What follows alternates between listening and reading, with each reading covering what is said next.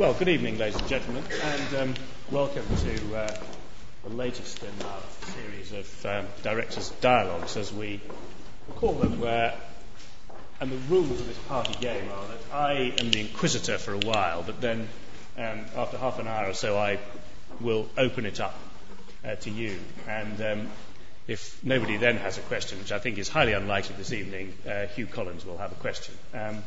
But my normally beat, of course, is that I interrogate people in the financial sector. I don't quite know why I've been asked to be an interrogator to a lawyer. It seems a bit unreasonable because I have a dozen or so law professors who could all do this. So we could interrogate you about regulation. You could do. That would be fun. But it seems that I keep a whole pack of dogs, but nonetheless I have to bark myself. However, we're delighted to have Peter Goldsmith with us this evening. His background is that he was born and brought up in Liverpool and went to Quarry Bank High School, whose other two famous alumni were... Yes? And a clue is John Major. Not him, but someone with whom he had an affair. Edwina Curry. Yes, there you are. It says so in Wikipedia, that tells you a lot about Wikipedia. It was a boys' school. Even Edwina couldn't get into it. No. Well, there's some complication to do with Quarry Bank and Mosscroft or something like that. No, the primary school. That's right. She was a prefect there. A very bossy prefect she was at the age of 10. Right. So you were at school with Edwina Curry, but not at Quarry Bank. Not at Quarry Bank. Okay. This mystery is now clarified. And then went to Keys, where he was active in Labour politics, along with Charles Clarke. There are all sorts of unsavoury associations in his career. Then to Fountain Court Chambers, a QC in 87, and in 95, the youngest ever chair of the bar. And at that time, founded the bar's pro bono unit, of which you're still the president, which is something that was founded then, but still continues actively. And then in 2001 became the Attorney General following Lord Williams, and was the longest serving Labour Attorney General in recorded history. But of course, since then has decided to go straight, as it were, to earn an honest living, and is now at Debevoise and Plimpton, where he's head of the European litigation practice. And in one thing I read, it said that you were trying to qualify as a solicitor. Well, I actually succeeded, which surprised me. Well done. I was wondering how that was going. But why did you choose an American law firm to go to after? International law firm, we like to say. No, the reason for that is really what I wanted to do. I've got this belief that globalization has a real impact on the way that law is practiced, that the law has been very slow to globalize. The church did it, of course, before anyone else. Banking, accountancy, maybe regulation will do it at some stage in the future if Gordon Brown has his way. But the law hasn't. And what I really wanted to do was to really try practicing global law, which means, for example, running litigation in a number of different jurisdictions at the same time. So that I thought that the international law firms, and particularly the non-UK ones, would be best placed to do that. So in terms of the structure of... Do you think that the structure of competition in the law profession is going to change? I mean, it does seem to me that you hear more about US law firms in London, but you also hear more about the London Magic Circle in the States these days. You think that competitive environment is changing?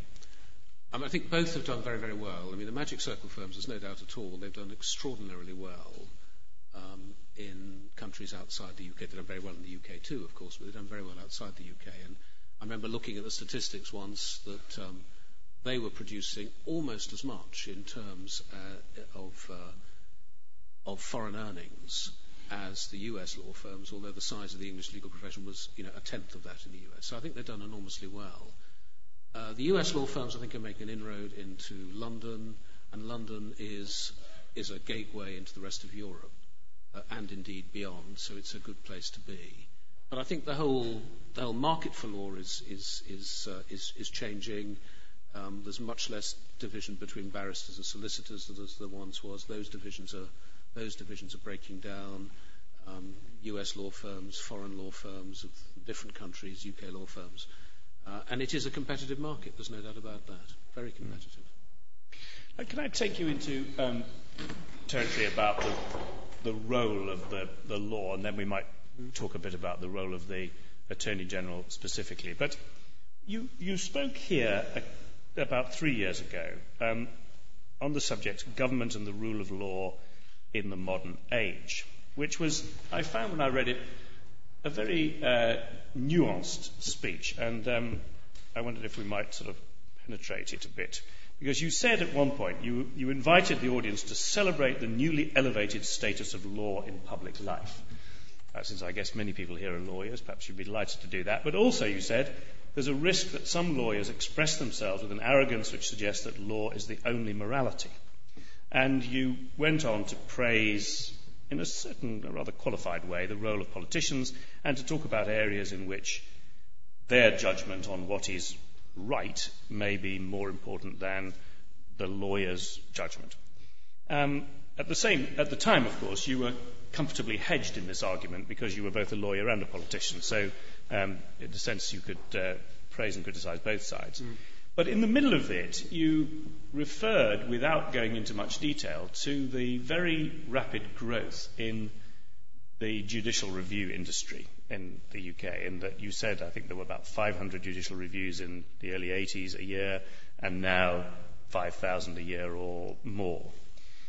I mean, the question that I came to my mind as I read this was, were you really saying, do you think the law has now become too intrusive in public life, and that there are things that are moving into the courts that would previously have been matters of political debate? And indeed, are we becoming more like the states? I mean, no to the last question, because I think that the litigation culture of the states really has not, and quite advisedly has not really hit these shores, and there are structural reasons why that's so, which we could go into if it's interesting to do so. But I think the first point, the main point I think I was trying to make, I'm sorry I was impenetrable, although you're quite right that I was sort of feet in a number of different camps at that stage. I think what I was trying to say was that it is important that law plays a big role in public life, but it is not the only thing. And the difficulty, I think, is on both sides. There are people who see the only thing that matters is political judgment and say the lawyers are just interfering and imposing their views. And then there are lawyers who think that all that matters is their view of what the law is. And quite often, whether things should be done depends upon them being legal, but that's not enough. So I thought it's good that law has a much bigger place, and the Human Rights Act's got a lot to do with that. And the Human Rights Act has a lot to do with the new relationship between government and the judges. It's an uneasy relationship from time to time, but it's an important relationship because for the first time under the Human Rights Act, judges are authorised to enter into the merits of executive decisions. Before, they weren't really supposed to do that. Traditional judicial review says you decide whether or not procedurally it's been pursued in a proper fashion, have irrelevant considerations been taken into account, that sort of thing. Actually, sometimes the judges, under the guise of that, were entering to the merits of the decision. But under the Human Rights Act, they have to, because they have to decide whether or not a decision is necessary or proportionate, or whether it balances properly with democratic values. So they have to get into the merits. And that's what leads to a tension between ministers and judges in that field, some of which accounts for the increase in the number of judicial review cases, although probably immigration and asylum accounts for far more than that. And I don't know whether I said it on that occasion, but one of the things that this gives rise to is how actually do judges and government accommodate each other so that the decisions which should be governments remain governments and the decisions which should be judges remain judges. And that's not always easy, The classic example is in relation to national security, where the courts have taken the line that on the whole, as long as there's evidence to support it, the view taken by the democratically elected executive, by the government, as to their view of national security is a better judgment than the courts can make, because they've got expert advice, because they've got expert intelligence, and because, as one of them had frankly admitted, the day after a terrorist outrage, it's the government you blame and not the judges. And that democratic accountability brings with it certain, not privileges, but certain responsibilities which the court should allow government to exercise. So it's a long answer, but I think that, the crux of it is law is important, much more important than it used to be, but it's not everything. The government is now required to certify that any piece of legislation is compatible with the Human Rights Act, is it not? How has that process worked? Is that something the attorney was overseeing? Ultimately, yes. It's actually a very good process, because this process of certifying the compatibility of legislation, and then of secondary legislation as well, really, I think, was the most important tool in the Human Rights Act, because it focuses attention really on compatibility. The way it works is a minister can't certify without a legal opinion, and the legal opinion has to be not, well, with a wing and a prayer, we might just get this past a court, but do you on balance believe it's more than 50% likely that a court would uphold this? And there are lots of lawyers in government. Most of this advice comes from in-house lawyers who are very experienced in this field. Some of the most difficult decisions would come up to the attorney for advice. In a sense, though, the attorney was responsible ultimately for all of it, because all of these in-house lawyers are part of a sort of pyramid in government of legal advice. But I seem to recall in the Financial Services and Markets Act they went outside. Well, they may occasionally get advice externally as well. Yes, that's fine. In the middle of that, your answer to my first question, you rather dismissed the notion of our moving in an American direction. But is that such a bad thing? I mean, I was quite struck, as perhaps you were in the last couple of days, by the idea that some pension funds might go to the States to sue RBS, for example, because they could find a court that would take an action, whereas here they couldn't. Is that a bad thing? I'm not sure that they couldn't take an action here. I'm not sure. I don't know enough about the details of their decision-making to understand that. I think the bits of US litigation culture which I'm glad we don't have are the structural rules, and it's really having all of them together. It's having juries, class actions, and therefore huge damages awards, which I think lead to a greater culture that believes that anything that goes wrong with you is someone else's fault, and you can sue someone. If you get the right lawyer, then you're going to succeed. Mm-hmm. But in the States, certainly in the financial area and in other areas of regulation, you have an interesting balance, because you have a regulator with some powers, but you can also have class actions. Is it not arguable that actually the two create a more robust enforcement environment? Okay, so we are going to talk about regulation. Good. I think the real issue about regulation in this country is not so much the ability to have class actions, is that we didn't go the whole hog and create a much more powerful central SEC-type regulator at the time we were setting up the FSA. I was very struck when I was a young lawyer when we had a problem in the English market.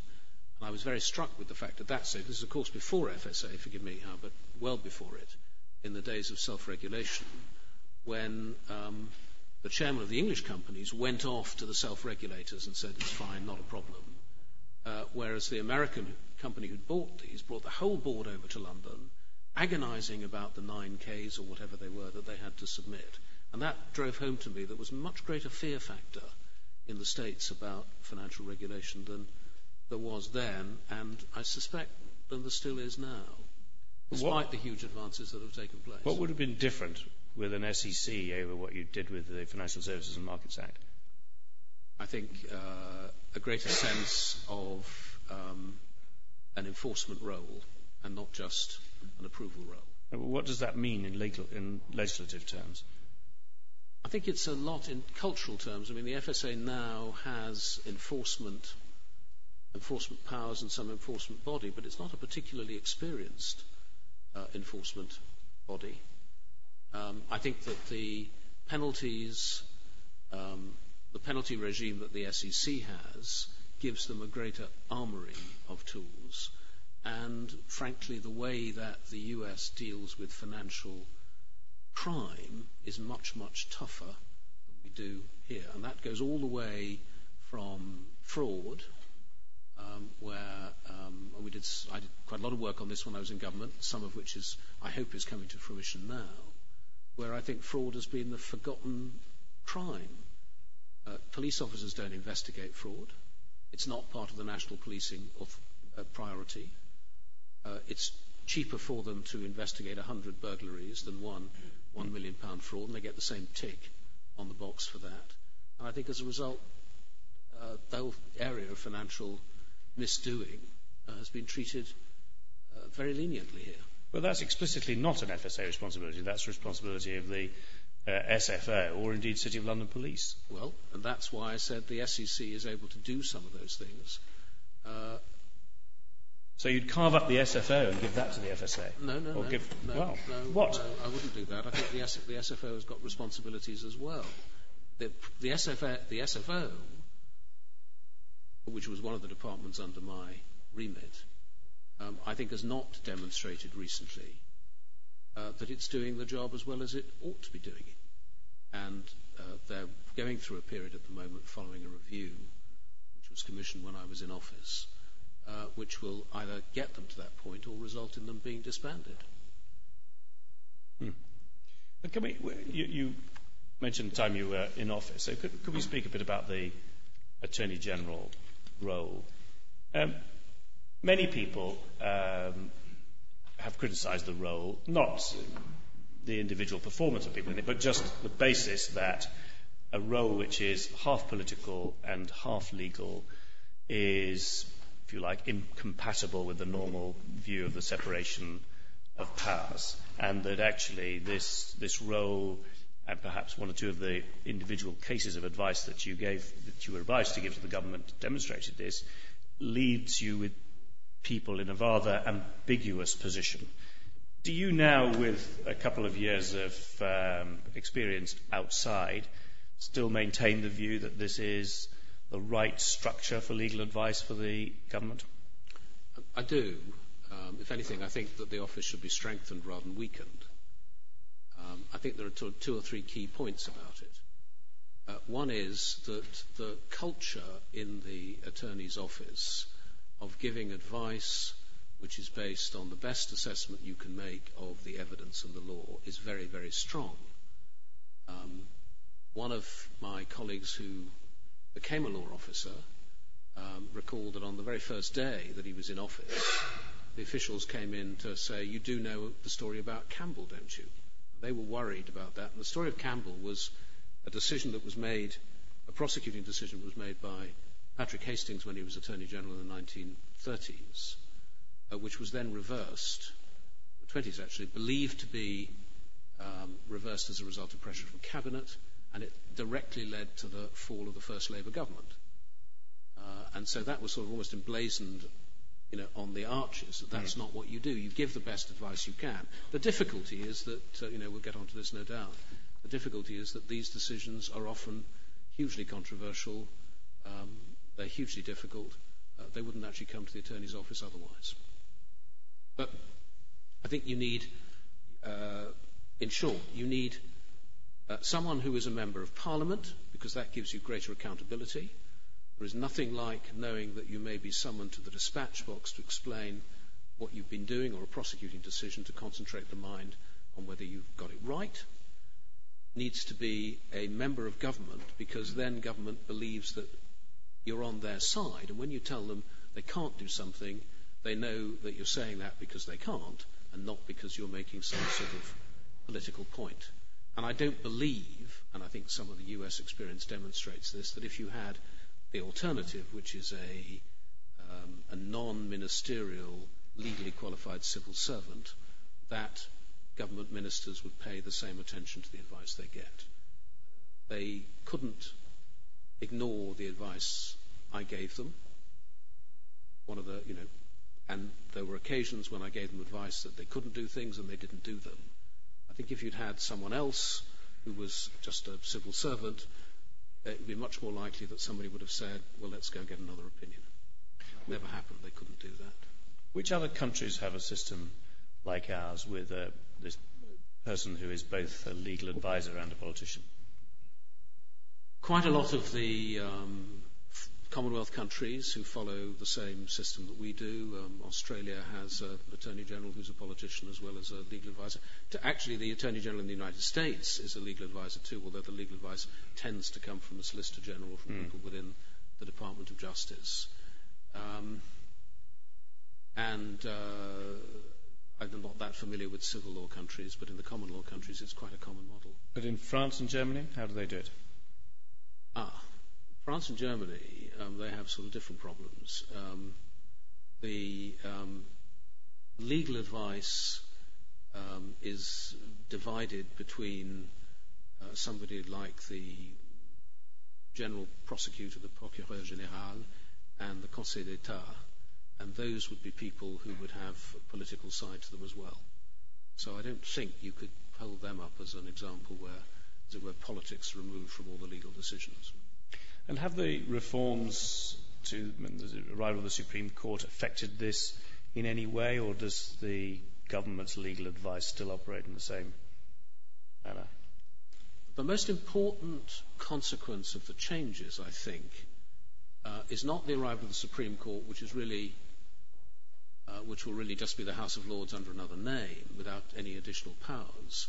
I think the biggest change is that you no longer have in Cabinet a traditional Lord Chancellor. The traditional Lord Chancellor was a senior lawyer who had to be distinguished enough actually to preside over the rest of the House of Lords, who was usually at the end of his career, wasn't in a position to be promoted because he was a member of the House of Lords, so Lord Chancellor was the final job, not therefore a Minister of Justice, as it were, on the outer edges of Cabinet, hoping to move up to more important portfolios, and traditionally saw it as very much part of his job to uphold the rule of law as well as the court system. And I think once that's gone, and Jack Straw's a great Lord Chancellor, but we will have in the future, we will have pure career politicians who don't have any particular background in it. And why shouldn't we? Because it's a Ministry of Justice is a department like any other. Ministry of Health doesn't have to be presided over by a doctor. And I think then you lose that figure in Cabinet. It's even more important, therefore, to have a figure like the Attorney General, because it's the only other person who can be a senior lawyer in government to try and help give advice, but also to some extent keep the government on the straight and narrow. Well, that seems to damn these reforms with the faintest of praise. You don't sound enthusiastic about them. I was not in favour of them. On the basis that you needed another lawyer chum in the cabinet? No. On the basis that I actually thought that despite the theory, the system actually worked well in practice. So why did your argument not carry the day? Because others were more, well, right. All of these decisions that are made, all of them, some of these decisions have a personal element as well. And the changes that took place coincided with, as it were, a change of personnel, put it that way. I think that was part of the reason. But there was a growing concern that the most recent Lord Chancellor Deriavin had become too powerful. The theoretical problem had always been there. There was a greater pressure to make the changes. I think there were other ways of doing it. I think it was a mistake. But at least we've got in Jack Straw a good man. But that doesn't sound a very stable basis for the future. I mean, even Jack Straw, who seems to be a sort of permanent fixture in the cabinet, but he won't last forever. True. Well, I wasn't in favour of the change.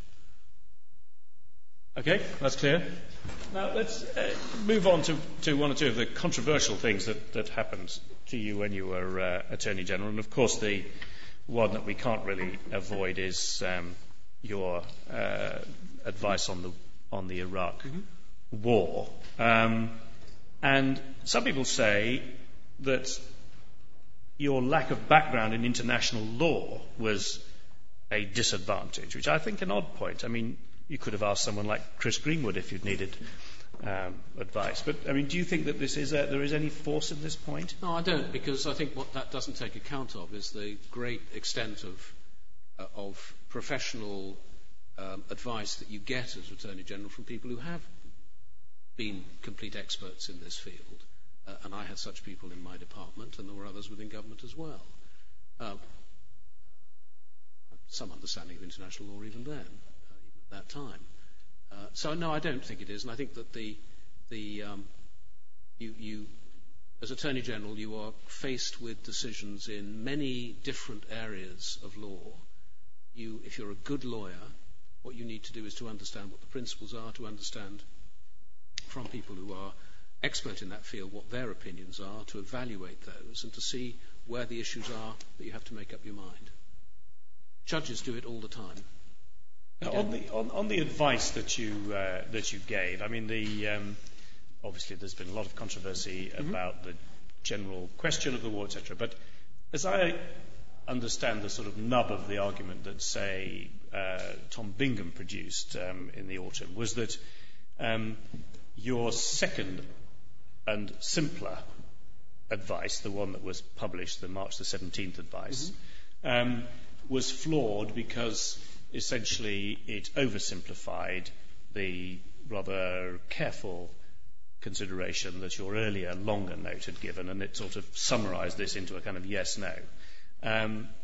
What did you think of the Bingham criticism? Well, I said at the time, I thought the Bingham criticism was not quite that, but I mean, was that he hadn't understood the negotiating process which had taken place, which is not surprising. Why would he have understood it? Because he wasn't involved in it.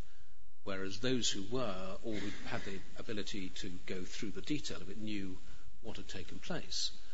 But I think that as I've explained a number of times, the point about the short statement was that I had not government coming to me, but I had civil servants and the military coming to me. And this is a bit of the point about the law becoming important, saying, look, we know that the government may be about to ask us to go to war. We need an answer from you. We don't want any ifs and buts. We don't want lots of words. We want to know yes or no on which side of the line this comes, because there's no one else who can clear this for us. If you, the Attorney General, say that in your judgment, at the end of the day, this is lawful, or it's not lawful, then we will follow that, and that will give us the protection we need. And being lawful, forgive me, I've used this analogy before, is a bit like being pregnant. You can't be a bit pregnant. You can't be a bit lawful. At the end of the day, it either is or isn't. And my judgment was, it's a tough decision to have to make, because you know what the consequences are, was then, and still is, that it was lawful. And as it happens, that's Chris Greenwood's view too. But so this was because the military asked you. So if they hadn't asked you, you wouldn't have said.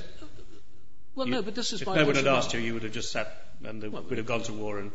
No. I mean, of course, I'd given the green light as far as the government was concerned a couple of months before, in February. I told them that there was enough. In my judgment, the case was there for them to take military action if that was the judgment of Cabinet and ultimately of Parliament. But it was necessary, and that's what the longer advice actually said. But they wanted the military and the civil servants, because civil servants are concerned about their responsibility too. They're the people who'd be providing the supplies. They'd be the people who'd be assisting, and they didn't want to find themselves somebody saying afterwards, "Look, you took part in something that was unlawful." So there's no one else to give the clearance. It had to be my job to make a decision, yes or no, and that's what I did. In spite of the fact that some of the Foreign Office lawyers. There are differences. Disagreed. Some of the Foreign Office lawyers disagreed, some of them didn't.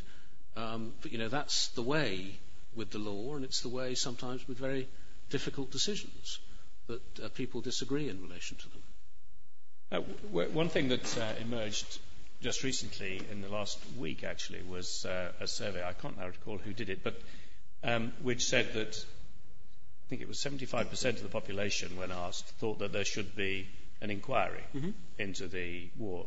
Do you think that'd be a good idea? I actually think we we've been through it all already. I think we've done 3 or 4 inquiries, and having done lots of inquiries in my time, I have grave doubts as to how valuable they are. But at the end of the day, it'll be a decision for Parliament to make at some point, and if they do, that's fine. And obviously, I would cooperate completely with that if anyone wanted me to. And the reason for government has given for not doing that is, well, we're still engaged in this war, but if we're about to come out, then it sounds as though that would be a good time to do it. Well, whether you want to do that on the eve of a general election, I don't know, but maybe for another government to make a decision about. But we'll see. I mean, I'm no longer in government, so I don't know what they're going to do. But it's interesting how strongly the public opinion was, which you might have thought might have faded on this point, but it appears that... No, I noted that too.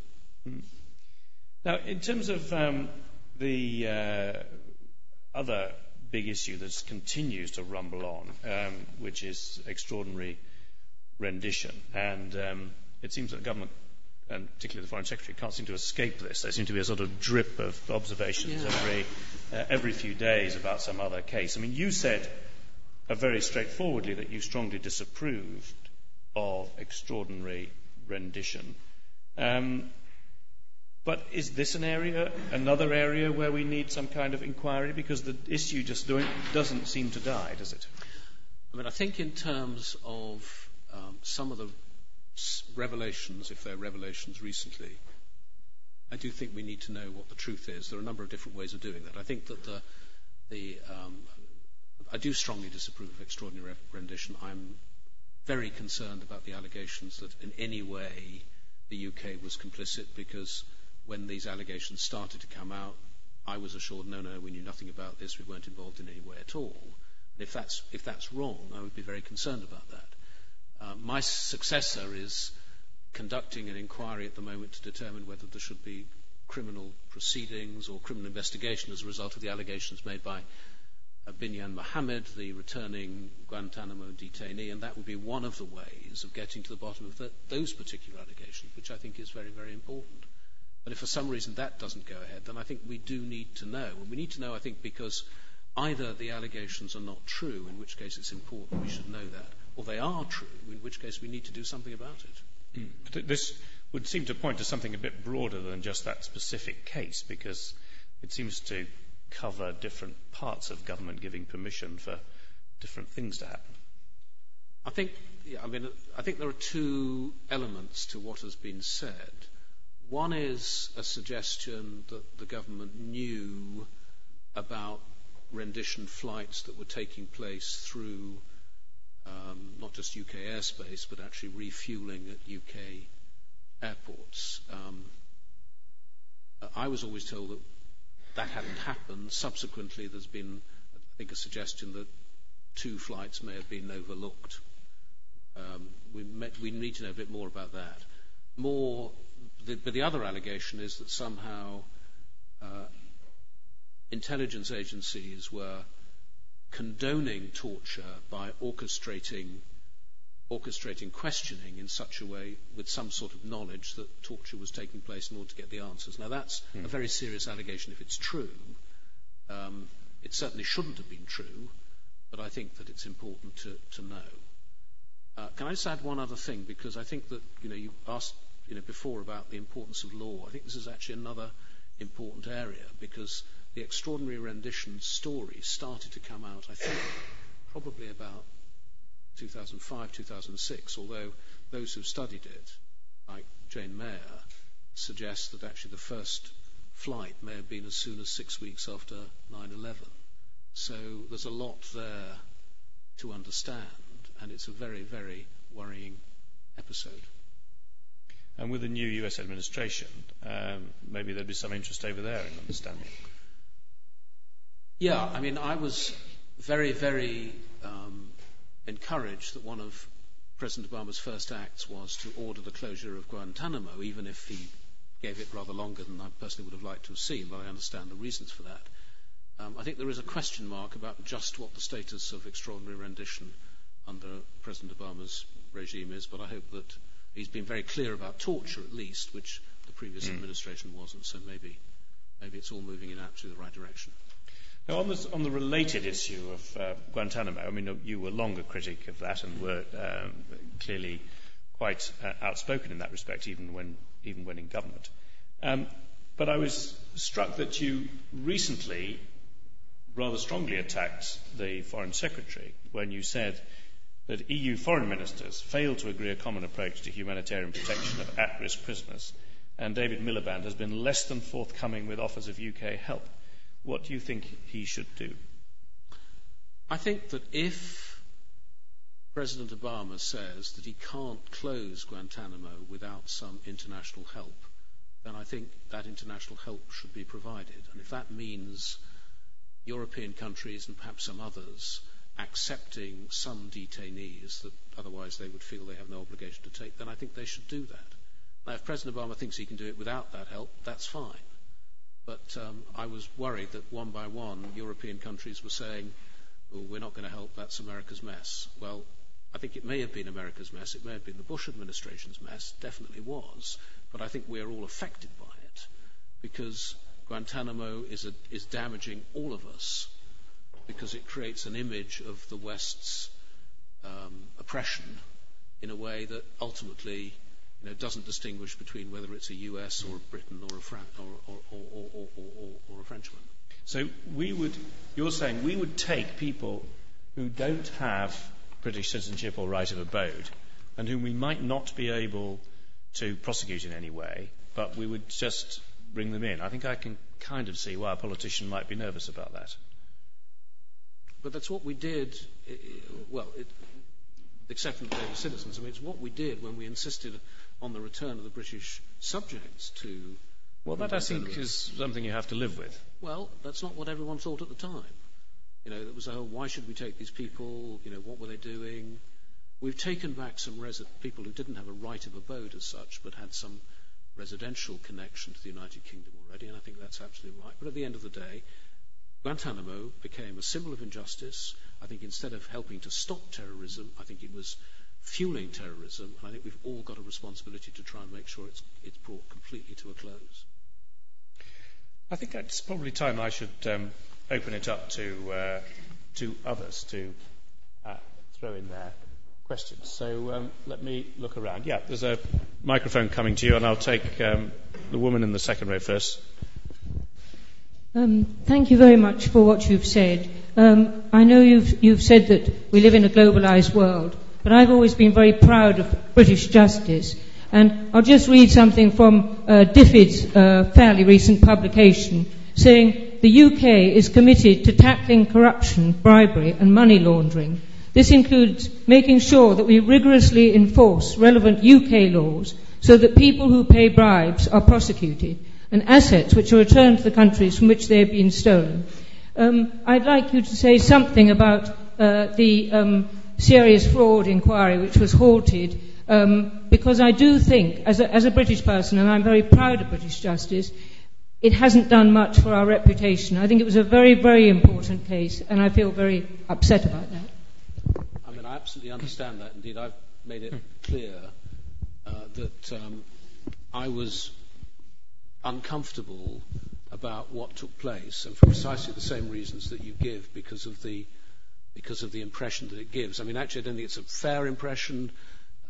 I mean, I got a lot of money from the Chancellor so that we could deal with the all for food cases. The SFO has since at least succeeded in getting some convictions for overseas corruption.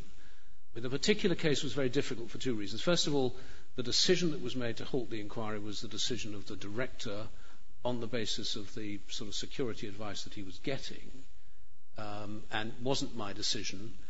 And the House of Lords has now said that, having looked at it all, that it was the right decision on the evidence.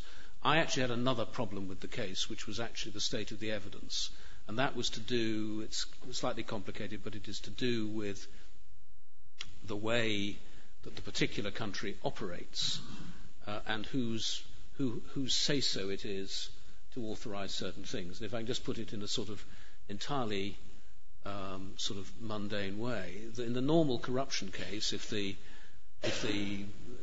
complaint is that the sales director of a mowing machine company has been taking bribes, the purchasing director has been taking bribes, the normal way you do it is you produce the evidence of the money and you put the managing director in the witness box and say, was he allowed to take money and put it in his back pocket? To which the answer is no, and you've proved it.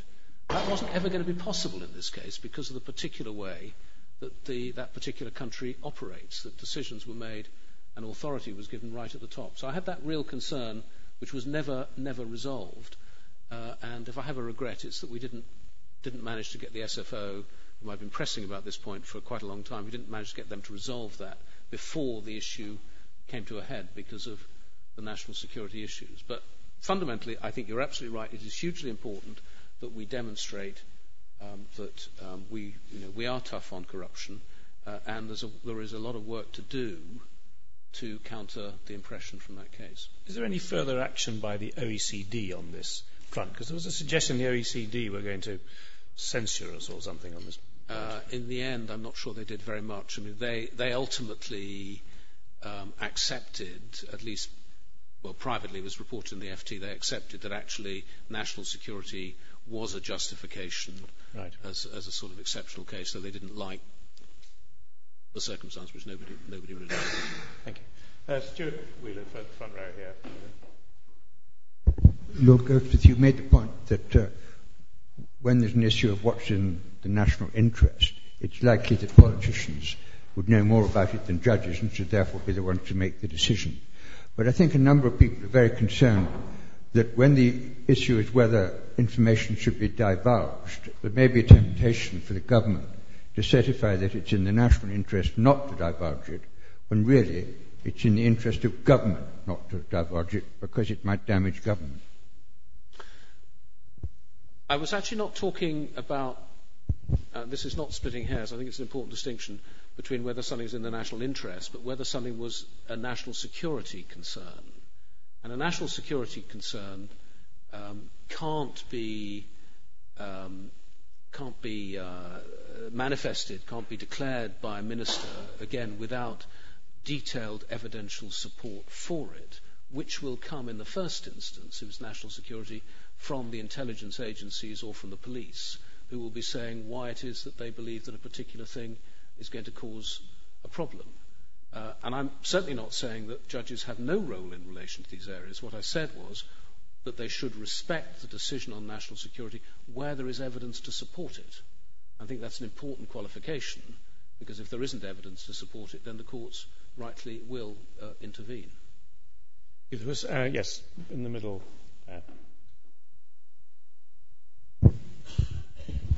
Thanks. Duncan Kaufman, Centre for Transnational Legal Studies. Thanks very much for your very informative remarks. You touched on the issue of extraordinary rendition. I think it's commonly assumed that such renditions began under the Bush administration, but I recently read an account of one discussion in the White House under the Clinton administration, which read, the White House counsel heard of plans to conduct a rendition and sought an urgent meeting with President Clinton to persuade the president that it was unlawful under international law. After hearing the White House counsel, the president was persuaded on balance that it was illegal. Vice President Gore entered the room at that point, so President Clinton rehearsed the arguments for and against, indicating that he was persuaded. The Vice President chuckled. He said, "Of course it's illegal. That's why it's a covert operation. The guy's a terrorist. Go grab his ass." As Attorney General, how did you deal with politicians who were minded in that way, who were minded to ignore the legal consequences in favour of national security? Thanks. Well, I don't think anyone ever said that in my presence. I'm sure nobody ever said that in my presence, so they would have known what response they get. This is a little bit back to the sort of role of the Attorney General, because one of the concerns I've got a little bit is why I sort of pressed to be present at Cabinet was because if you don't hear what they're doing, you can't speak out about it. So you need to be rather more in the loop, I think, than the Attorney Generals, sometimes can be. But obviously you're right. Obviously, there is in the ministerial code says that ministers have to obey the law. And I have to say that British ministers would be cross, they would be frustrated, they would say, but this is an important part of my policy, and they would mean that genuinely, but they would accept that if this was the legal obligation, they would have to comply with it. And they would often then say, I would sometimes say, you can't do that, but what's your ultimate objective? Because it may well be there's a perfectly lawful way of doing it, not quite the route that you had in mind, but it may be just as effective. And I would tell all the government lawyers that they should try and get involved in policy discussions at an early stage so that they could help ministers to achieve their objectives. Ministers on the whole act in good faith. They could achieve their objectives, but in a lawful way. But you suggested in your earlier answer on extraordinary rendition that there may, well, we don't know, there may have been cases where the attorney didn't know what was going on. Certainly that's asserted. But how good is the attorney's intelligence network and the channels of communication with the attorney? How do you know that departments aren't up to stuff which they definitely don't want to ask your opinion on? In theory, it's not bad because the legal officers in those departments have a line through to the attorney, and indeed, if they feel that what is taking place is wrong or unlawful, as well as going to their senior line management, they would have the ability to go to the attorney as well and say, I think this is going on. In practice, I think there is a bit of a problem. I once got into terrible trouble with a select committee because I suggested I would like to see the attorney's department as a serious government department. Well, that upset my officials enormously, who thought I was suggesting that they were frivolous or flippant, which wasn't my point, and it upset other people because it looked like I was asking for more resources. But the fact is, the attorney's office, here's Patricia Scotland at the moment investigating whether there should be a criminal investigation. She's got no intelligence officers in her department. She's got no police officers in her department. If she wants to investigate something like that, which uses the police, she's got to go and make a request, as I used to do from time to time to the Metropolitan Police Commissioner. Wasn't obliged to comply with it.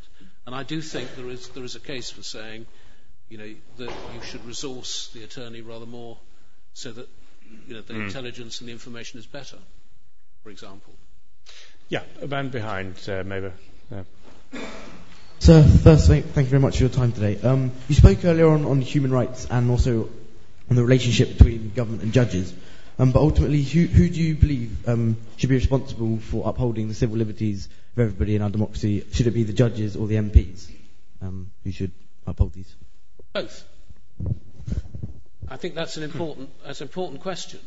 I think that judges plainly have a responsibility because if a case comes before them in which there is an infringement of civil liberties, their duty to so declare and give an appropriate remedy. But not all cases come in front of the judges. And I think recently, you may have, maybe even been there or may have picked it up. I think it was an important event, this Convention on Modern Liberty, which was really talking about whether we've lost sight of civil liberties. And I think there is an important point there, and I would like to see sort of civil liberties coming back more as a central part of policy making, so that Cabinet and Parliament deal with it, and not just the lawyers. And that is a bit the answer I was trying to give before about law is not everything. I can recall a number of cases where I advised that things couldn't be done because they were unlawful and they weren't done. I find it quite hard to think of occasions when people said we shouldn't do this because it's not the right thing to do. Lots of cases will lose votes, that sort of thing, but not in the sense of this is actually contrary to our sort of fundamental principles. I think the Convention on Modern Liberty actually was good in sort of drawing attention to that issue, whatever else one might say about it. Thank you. Yeah, on the front here. Just following on from that question in terms of human rights, you mentioned the Human Rights Act briefly earlier. Obviously a piece of legislation which received significant criticism from your own former ministerial colleagues. And there appears to be a strange consensus emerging now between the parties that what's needed is a Bill of Rights and Responsibilities. I just wondered what your thoughts were on that, given that the consensus seems to have settled on a model which wouldn't take away anything from the sort of existing convention responsibilities. The devil's in the detail. I've got no sort of objection in principle to the idea of a Bill of Rights and Responsibilities. I think it would be very dangerous to sort of rewrite the Human Rights Act in the sense of the core provisions, because they are the European Convention on Human Rights. They apply here, they apply in Russia, they apply in France, they apply in Germany. I wouldn't like to send a message that we don't believe in some of these things. So I think it's difficult to achieve that. And I think the reason that it's taken such a long time to come out with anything is precisely because it is very difficult to see what you could substantively do. Apart from start to write new rights, the area of socio-economic rights is a very interesting but really quite a tricky one to do. I'm not sure what you would do. I mean, I would not want to see, to put it bluntly, a situation in which we removed the provision of Article 6 which says you have a right to a fair trial, to say you have a right to a fair trial more or less. I mean, I just think some of those things are so important you just can't change them. Would you think the Conservatives will go for some kind of Bill of Rights to sort of repatriate the human rights? Whenever I had the opportunity, I kept on telling them it was written by Conservative politicians, so they mustn't do that. And it was. I mean, it was written. The Convention on Human Rights, if you look at it, is actually not hugely appropriate to some countries. I mean, it talks about things which are particularly in the fair trial provisions, which are appropriate to a common law jurisdiction nowhere else. And that's because it was written by English lawyers, including a man who went on to become a Conservative Lord Chancellor. Man in the blue shirt at the back there, yeah. Thank you. Two parts to the question. Firstly, you talked about stopping your cabinet ministers from taking certain actions by telling them they're not legal. Just wondered if you could tell us how significant they were. Presumably they didn't involve paper clips and stuff. But moving on from that, do you think an Attorney General could ever stop a government from going to war?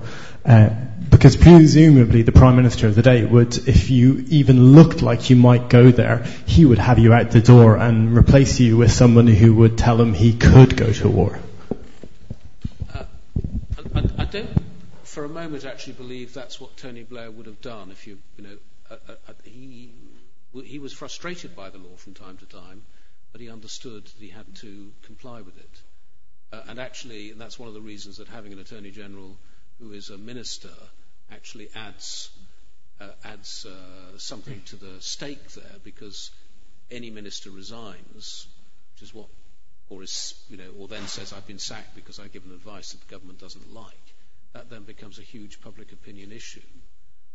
As to the first part of the question, some of them were significant, but I've always taken the view that legal advice is confidential.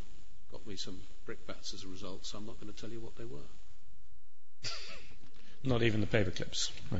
I don't recall anything about paper clips. I'm prepared to go that far. Yeah, man, fourth row. I'm just wondering to what extent do you think that the British people should be, and indeed are willing, to give up their hard-won freedoms in this so-called war or fight against terrorism?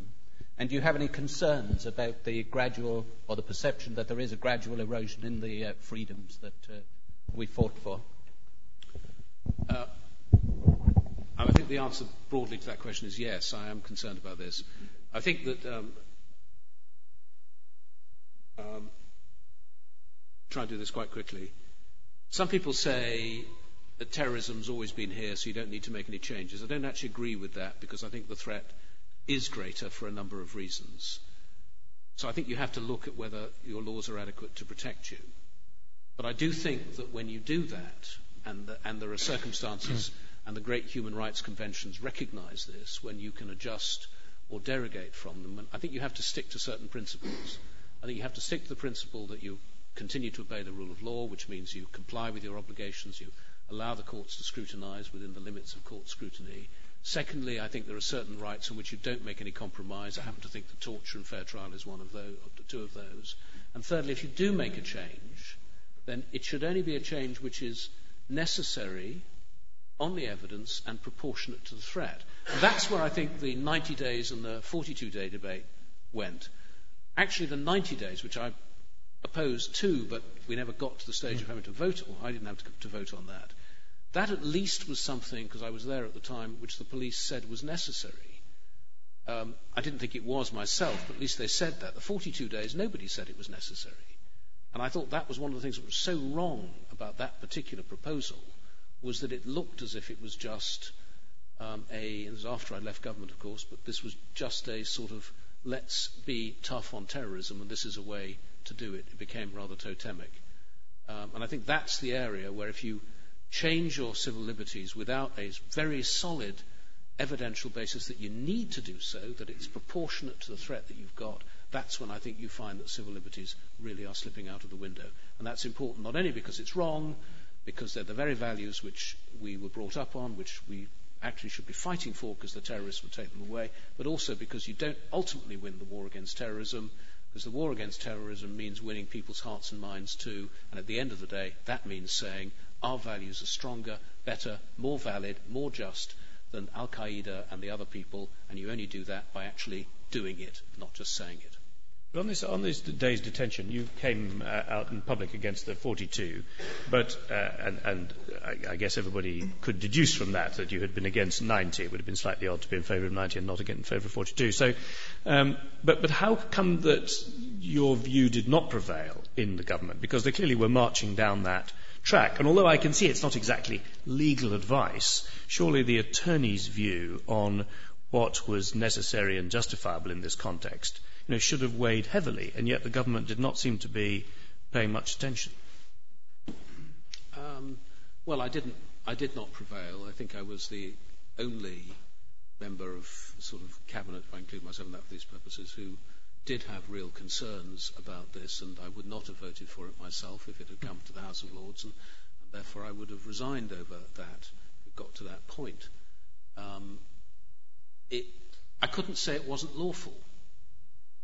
It would have been lawful. I just thought it was wrong. I didn't think it was necessary to do it. I didn't think the evidence was there. I thought there was evidence to support an extension of detention, but 28 days really was enough. And it was a different policy judgment that was made by others. I took the view it was then for the elected Parliament in the first instance, House of Commons, to vote on it. I had a pretty shrewd idea that in the end they wouldn't actually accept it, and they didn't. So you escaped? Well, escaped. I mean, I wouldn't have bothered me, but it didn't in the end arise. And sure, there are other things that I wanted to do. For example, with the reforming the Crown Prosecution Service, which I would have liked to have been able to continue to do, and did. So, yes, if you like. There was somebody else I saw. Yes, over there. That's right. And then.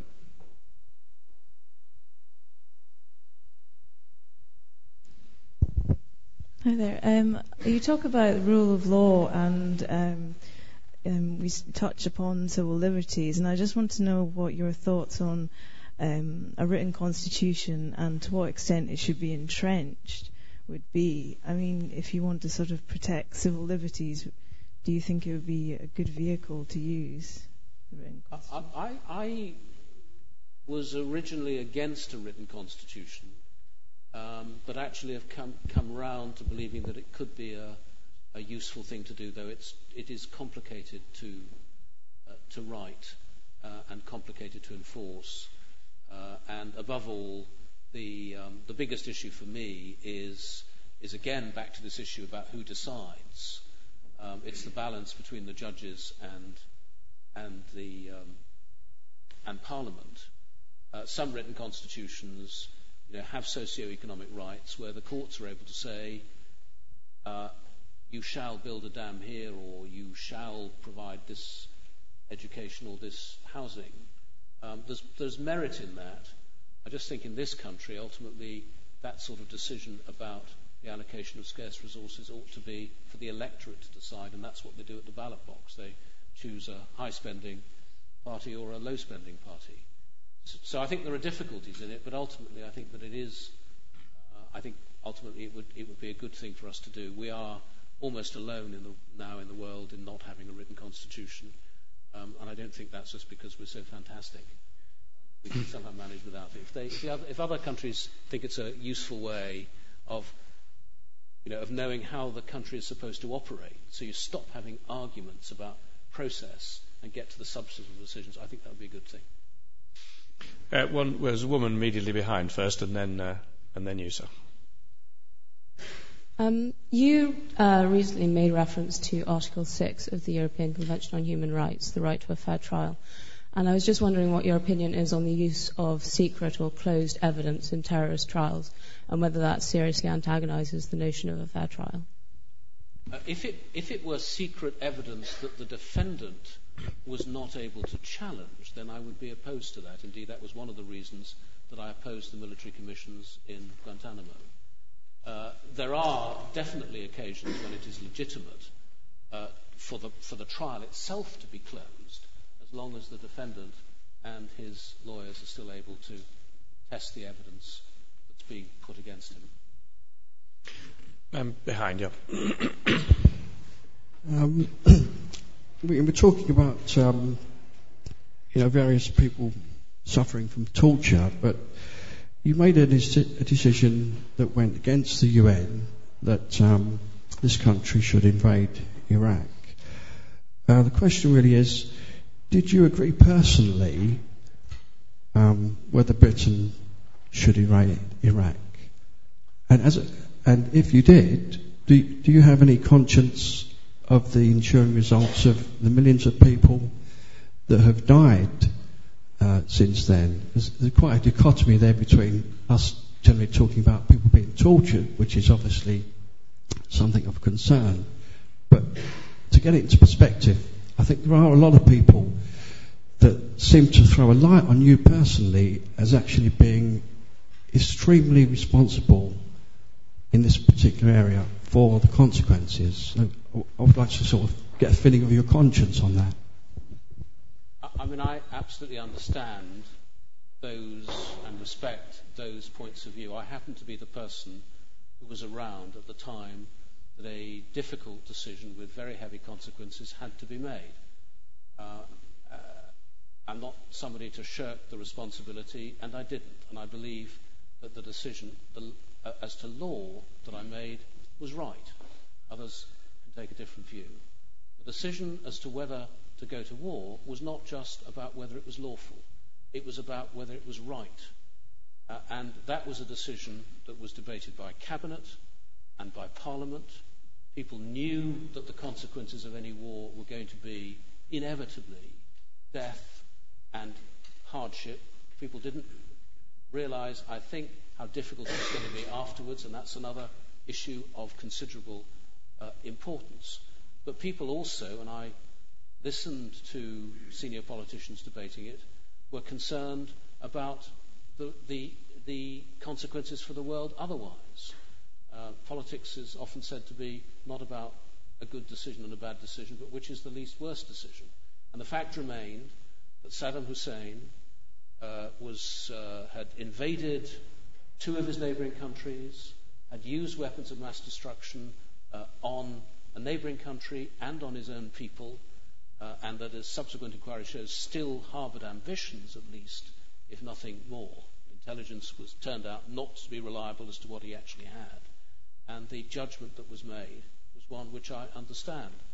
My decision was legal. Of course I thought about that a huge amount, not just because people like you rightly asked the question, but because I'm very, very conscious of it.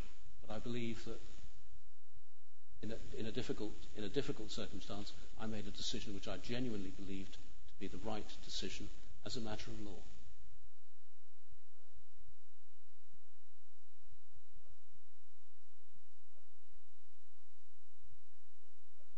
I think, like so many people, I would have preferred it if it hadn't had to happen.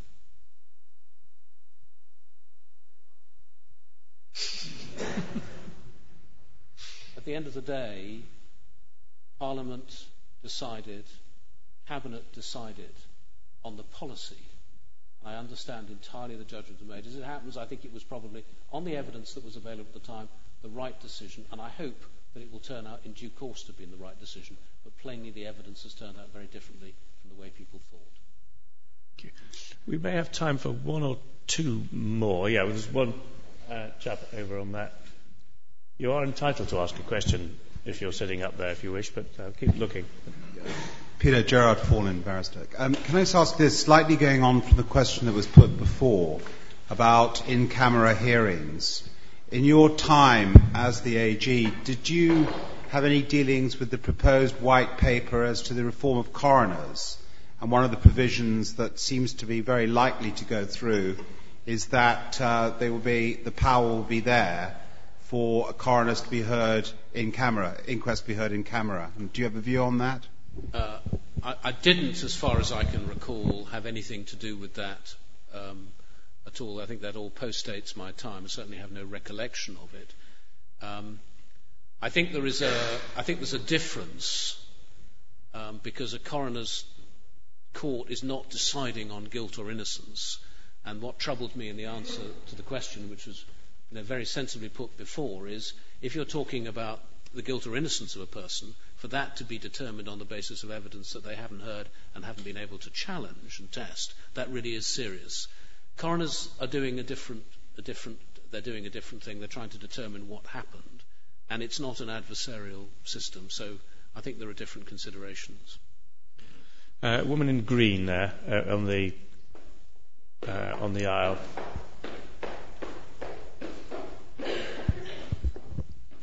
If Saddam had actually approached the British government before the invasion, either just before or just after the vote, and after you've given your legal decision, or even just before, would that have made any difference, either on the legal side or the policy side, to going ahead? If he had volunteered to come here, as it was originally suggested, that if he left the country, that might be one way to avert the war. If he had then gone beyond that and at the last minute volunteered to come forward, I'm very unclear how this feeds into policy on one side and law on the other. And there have been rumours that some kind of approach was made.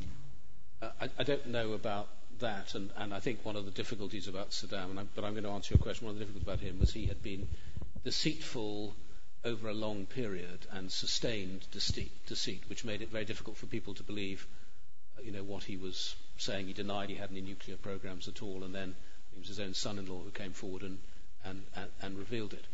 I think in terms of the key resolution 1441, gave Saddam a final opportunity to comply fully with the terms of the ceasefire resolution.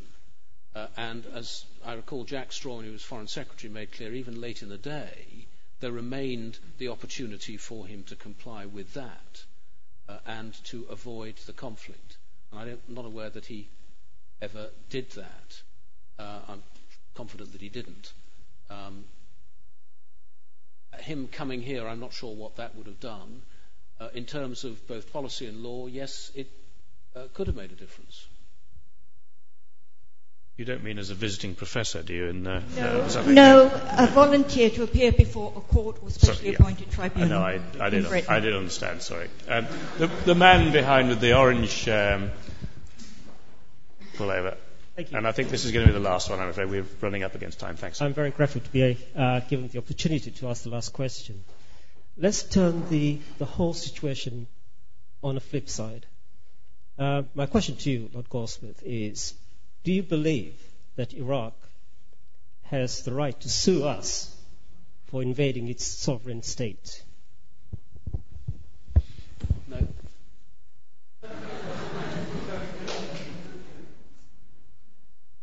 A short last question. Okay. Thank you very much for coming to expose yourself to this interrogation. And we've had some very interesting responses, both on the sort of structure of legal advice and the government, which has been illuminating to me, but also on some of the individual issues that are still on people's minds. I think, if I may say so, that it's rather good practice for former politicians, if I count that half of your hat, if you like, to talk about these things. Clearly, it's possible to do so in a way without breaching particular confidences. And I really do think we should all be very grateful to you for coming and doing that this evening. Thank you.